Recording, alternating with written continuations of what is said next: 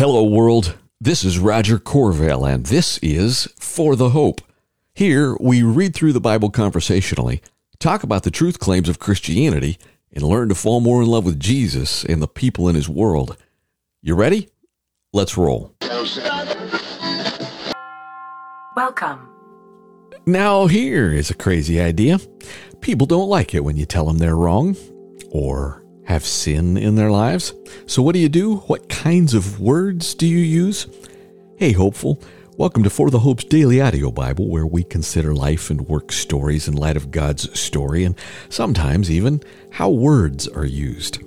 In today's New Testament segment, you'll hear Paul take a different approach to sharing the gospel than when he was preaching to Gentile audiences. Today, he's speaking to Jewish audiences, much like Peter in Acts chapter 2. Still, it's worth remembering there is a time to simply proclaim or declare truth, while at other times, what Paul does is more like dialogue, like he reasons with people. That said, some people don't like the gospel no matter what the form, so you shouldn't be surprised when you catch a little opposition.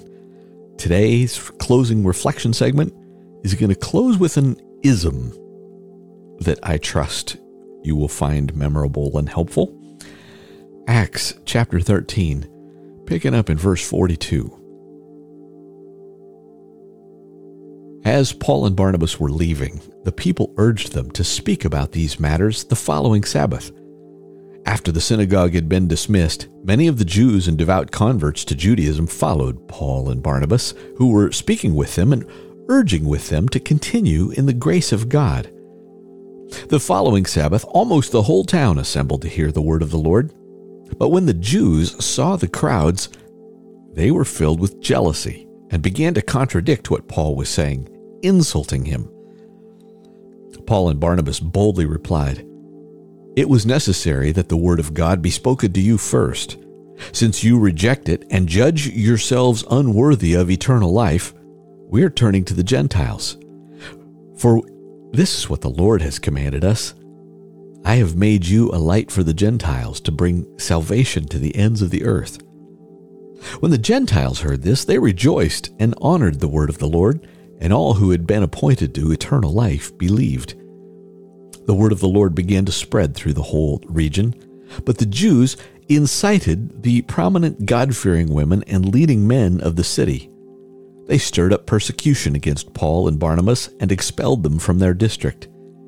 But Paul and Barnabas shook the dust off their feet against them and went to Iconium.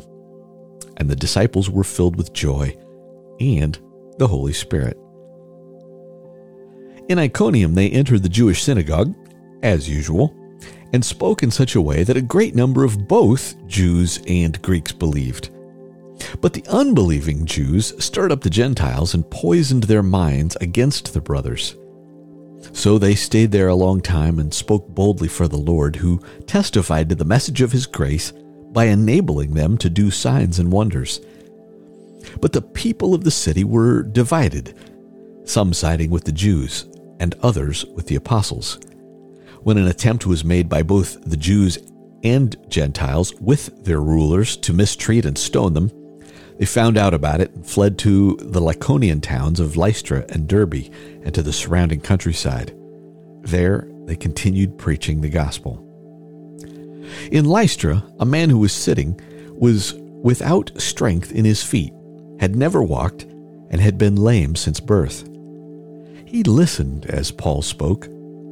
After looking directly at him and seeing that he had the faith to be healed, Paul said in a loud voice, "Stand up on your feet." And he jumped up and began to walk around. When the crowds saw what Paul had done, they shouted, saying in the Lycaonian language, "The gods have come down to us in human form." Barnabas they called Zeus, and Paul they called Hermes because he was the chief speaker. The priest of Zeus, whose temple was just outside the town, brought bulls and wreaths to the gates because he intended, with the crowds, to offer sacrifice. The apostles Barnabas and Saul tore their robes when they heard this and rushed into the crowd shouting, "People, why are you doing these things? We are people just like you. We are proclaiming good news to you, that you turn from these worthless things to the living God, who made the heaven, the earth, the sea, and everything in them. In the past generations, he allowed all the nations to go their own way, although he did not leave himself without a witness, since he did what is good by giving you rain from heaven and fruitful seasons and filling you with food and your hearts with joy. Even though they said these things, they barely stopped the crowds from sacrificing to them. Some Jews came from Antioch and Iconium, and when they won over the crowds, they stoned Paul, dragged him out of the city, thinking he was dead. After the disciples gathered around him, he got up and went into the town. The next day he left with Barnabas for Derbe. After they had preached the gospel in that town and made many disciples, they returned to Lystra, to Iconium, and to Antioch, strengthening the disciples by encouraging them to continue in the faith and by telling them, "It is necessary to go through many hardships to enter the kingdom of God." When they had appointed elders for them in every church and prayed with fasting, they committed them to the Lord in whom they had believed. They passed through Pisidia and came to Pamphylia.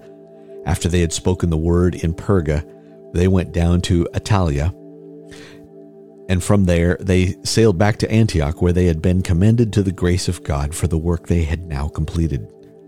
After they arrived and the church gathered together, they reported everything God had done for them, and that he had opened the door of faith to the Gentiles, and they spent a considerable time with the disciples.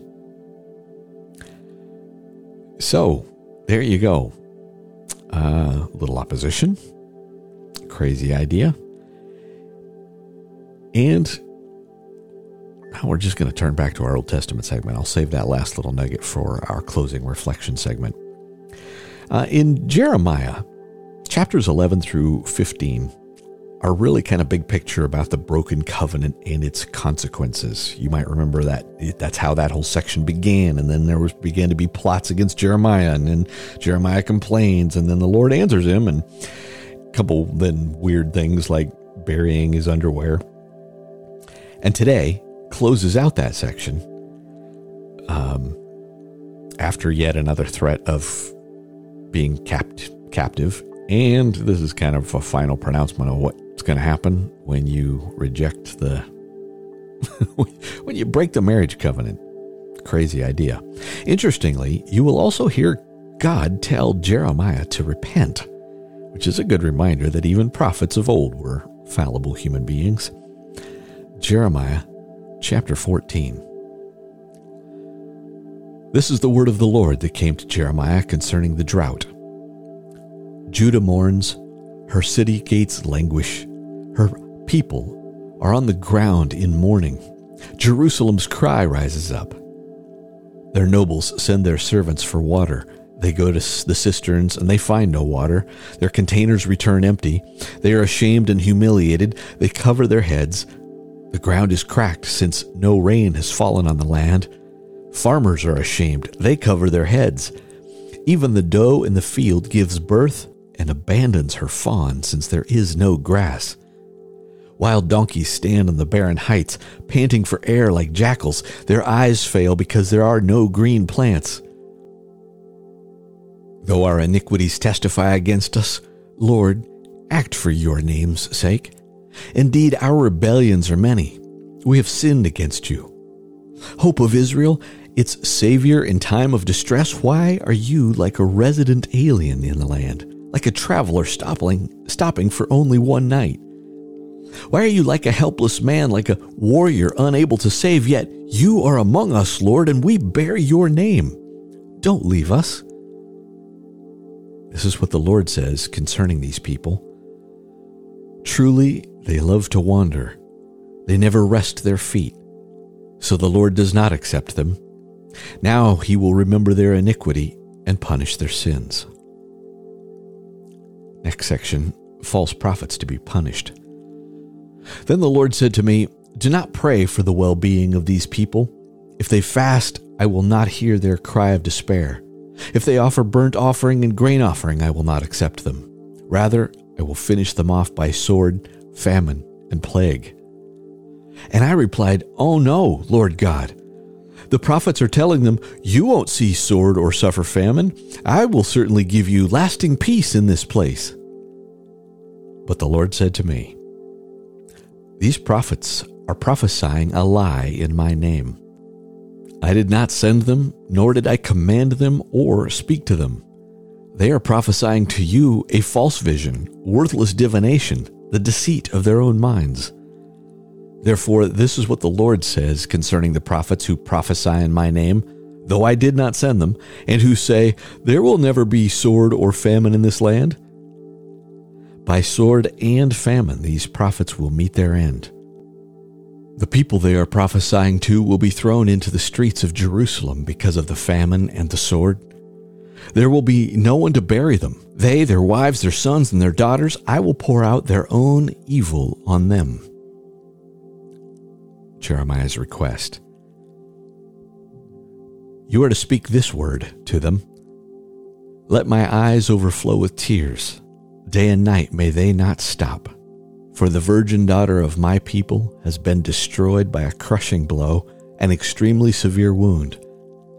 If I go out to the field, look, those slain by the sword. If I enter the city, look, those ill from famine. Both prophet and priest travel to a land they do not know.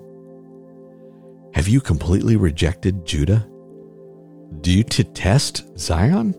Why do you strike us with no hope of healing for us? We hoped for peace, but there was nothing good. We hoped for a time of healing, but there was only terror. We acknowledge our wickedness, Lord, the iniquity of our ancestors. Indeed, we have sinned against you. For your name's sake, don't despise us. Don't disdain your glorious throne. Remember your covenant with us. Do not break it. Can any of the worthless idols of this nation, of the nations, bring rain? Or can the skies alone give showers? Are you not the Lord our God? We therefore put our hope in you, for you have done all these things." The Lord's negative response.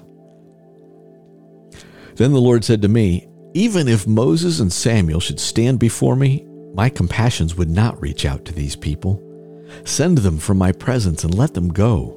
If they ask you, 'Where will we go?' tell them, 'This is what the Lord says. Those destined for death, to death. Those destined for the sword, to the sword. Those destined for famine, to famine. Those destined for captivity, to captivity. I will ordain 4 kinds of judgment for them. This is the Lord's declaration: the sword to kill, the dogs to drag away, and the birds of the sky and the wild animals of the land to devour and destroy. I will make them a horror to all the kingdoms of the earth because of Manasseh son of Hezekiah, the king of Judah, for what he did in Jerusalem. Who will have pity on you, Jerusalem? Who will show sympathy toward you? Who will turn aside to ask about your well-being? You have left me." This is the Lord's declaration. "You have turned your back, so I have stretched out my hand against you and destroyed you. I'm tired of showing compassion. I scattered them with a winnowing fork at the cities of the gates of the land. I made them childless. I destroyed my people. They would not turn from their ways. I made their widows more numerous than the sand of the sea. I brought a destroyer at noon against the mother of young men. I suddenly released on her agitation and terrors. The mother of 7 grew faint. She breathed her last breath. Her sun set while it was still day. She was ashamed and humiliated. The rest of them I will give over to the sword in the presence of their enemies." This is the Lord's declaration. Jeremiah's complaint. "Woe is me, my mother, that you gave birth to me, a man who incites dispute and conflict in all the land. I did not lend or borrow, yet everyone curses me." The Lord's response. The Lord said, "Haven't I set you loose for your good? Haven't I punished you in a time of trouble, in a time of distress with the enemy? Can anyone smash iron from the north, or bronze? I will give up your wealth and your treasures as plunder without cost for all your sins in all your borders. Then I will make you serve your enemies in a land you don't know, for my anger will kindle a fire that will burn against you. Jeremiah's prayer for vengeance. You know, Lord, remember me and take note of me. Avenge me against my persecutors. In your patience, don't take me away. Know that I suffered disgrace for your honor. Your words are found, and I ate them. Your words became a delight to me and the joy of my heart, for I bear your name, Lord God of armies. I never sat with the band of revelers, and I did not celebrate with them. Because your hand was on me, I sat alone, for you filled me with indignation.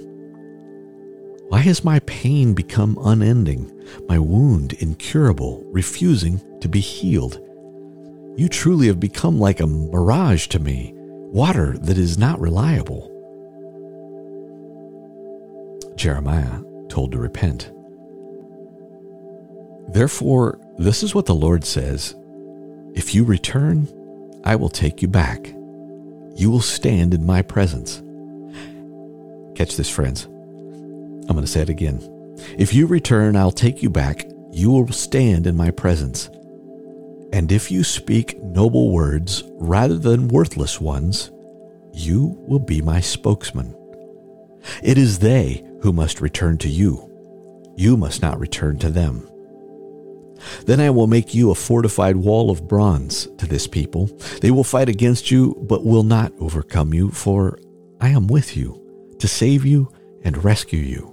This is the Lord's declaration. I will rescue you from the power of evil people and redeem you from the grasp of the ruthless.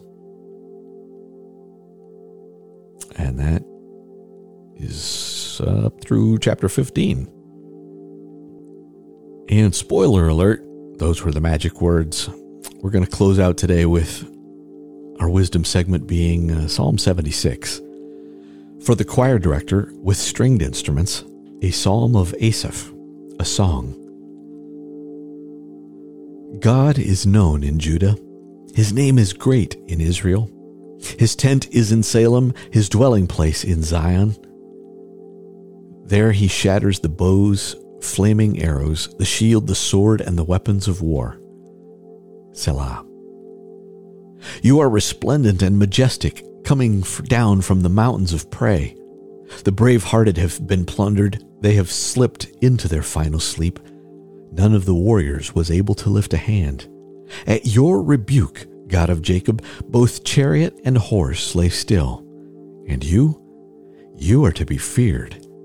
When you are angry, who can stand before you? From heaven you pronounced judgment. The earth feared and grew quiet. When God rose up to judge and to save all the lowly of the earth. Selah. Even human wrath will praise you. You will clothe yourself with the wrath that remains. Make and keep your vows to the Lord your God. Let all who are around him bring tribute to the awe-inspiring one. He humbles the spirit of leaders. He is feared by the kings of the earth. Psalm 76. That's a curious line. Even human wrath will praise you. You will clothe yourself with the wrath that remains. You know, if you look at the sum total of the Bible in what is called systematic theology, what does the whole Bible say about a topic?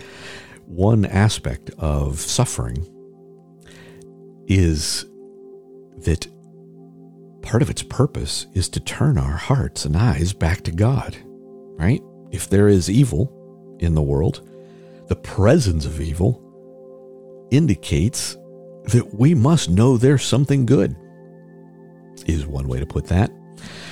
But closing up with our magic words, really the key here, since this isn't hey, here's a formula. When this happens, you should say this. And I was just struck by this verse. It's Jeremiah 15:19. And if you speak noble words rather than worthless ones, you will be my spokesman. I think that's applicable today, not only because we are all called to the Great Commission and to be ministers of reconciliation, but it just might be useful to remember that seeking truth, goodness, and beauty are those noble words. Even if you don't know exactly what to say, speak noble words rather than worthless ones, and you will be God's spokesman. Spokesperson. Where are my manners? I love you, my friends. Amen. Amen.